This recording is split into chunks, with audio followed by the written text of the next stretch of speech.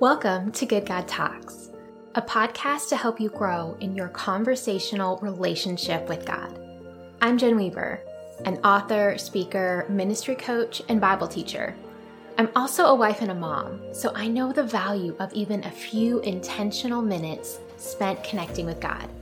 In our short time together, I'll share a conversation starter, a related Bible verse, and a question for you to ask God. Our good God talks with us, and He invites you to stay constantly connected with Him in powerful and practical ways as you go about your day today. So let's get started. Hey friends, I'm Jen, and as a Bible teacher, I love to help people talk with God.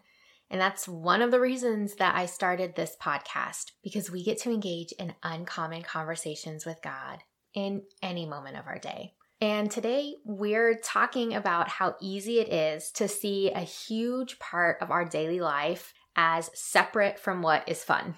We're talking with God about things for the fun of it, for the fun of engaging in these type of conversations with Him. And having fun is not something that most of us connect to work. Now, if you've been around the podcast for a little bit, you know that I enjoy working, and we'll talk about that later. But for the most part, even as I enjoy working, I can tend to think about my day in separate time blocks. I work really hard in this section of time so that I can do something fun, or I can have a break in this other section of time. We spend huge amounts of our waking hours in our jobs so that hopefully we will have funds and time and energy to do things that we enjoy later. But God invites us to a better way. So let's talk about it. I feel like I'm doing a lot of headlining in this series because it's easy for us to be drawn to areas of entertainment or enjoyment. And the purpose of life is not just enjoyment. But at the same time, it doesn't require that to be a mature Christian, we have to refuse all of the enjoyment that God offers us. In 1 Kings 4, it says that King Solomon is the wisest man who was on earth at his time, wisest in the whole earth. And he's credited for writing the book of Ecclesiastes. And I'm going to read a few passages from Ecclesiastes that speak to this topic. We have Ecclesiastes 8, verse 15. And Solomon says, "And I commend joy, for man has nothing better under the sun but to eat and drink and be joyful.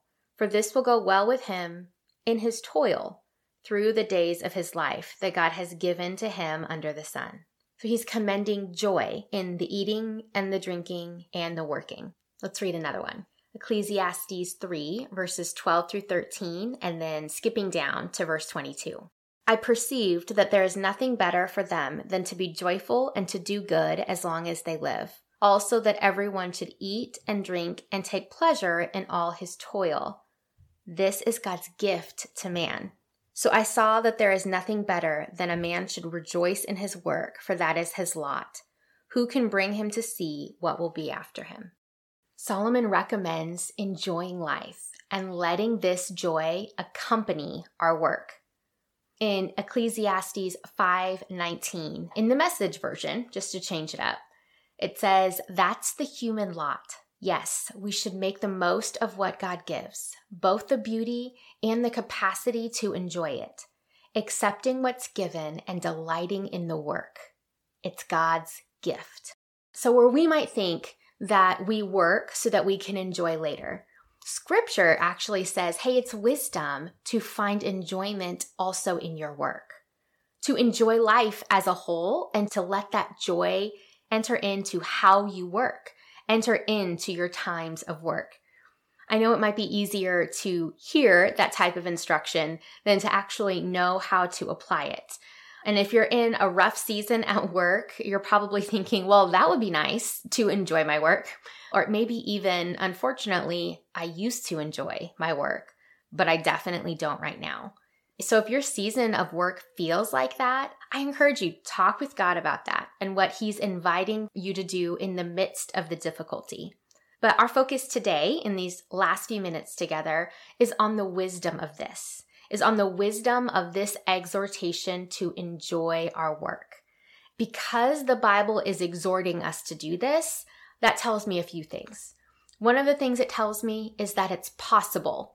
We wouldn't be instructed to do something as wisdom in scripture, but it's not actually something that we could apply to our daily lives. And then 2, it tells me that there may be areas of toil. There may be areas of work or labor that we are uniquely equipped to enjoy. Now, I reference quite often in the podcast that I love work. And there are aspects of work that I enjoy much more than others. There are for sure things that come about in my day-to-day toil that are taxing and draining and not my favorite things to do and pull energy from me, not actually replenish me. But as I've been talking with God about this recently and reflecting on the things that I do enjoy about my work, I'm learning how much I enjoy the learning and discovery process, the discovery of what I'm learning and exploring a new concept and really diving deep to know how I can learn it well and execute with excellence. Those are things that I can enjoy in my work. And so sometimes it's even simply just being mindful of the fact that I want to look out for these things. I want to be alert and aware of the things that are worth rejoicing in my work. My hope and my prayer is as you reflect on your current job, the place that you work and what you do in your work hours, that you're able to identify things that light you up, that hit sweet spots where your skill set and your passions align, where you can see and celebrate areas of enjoyment that you have in your toil.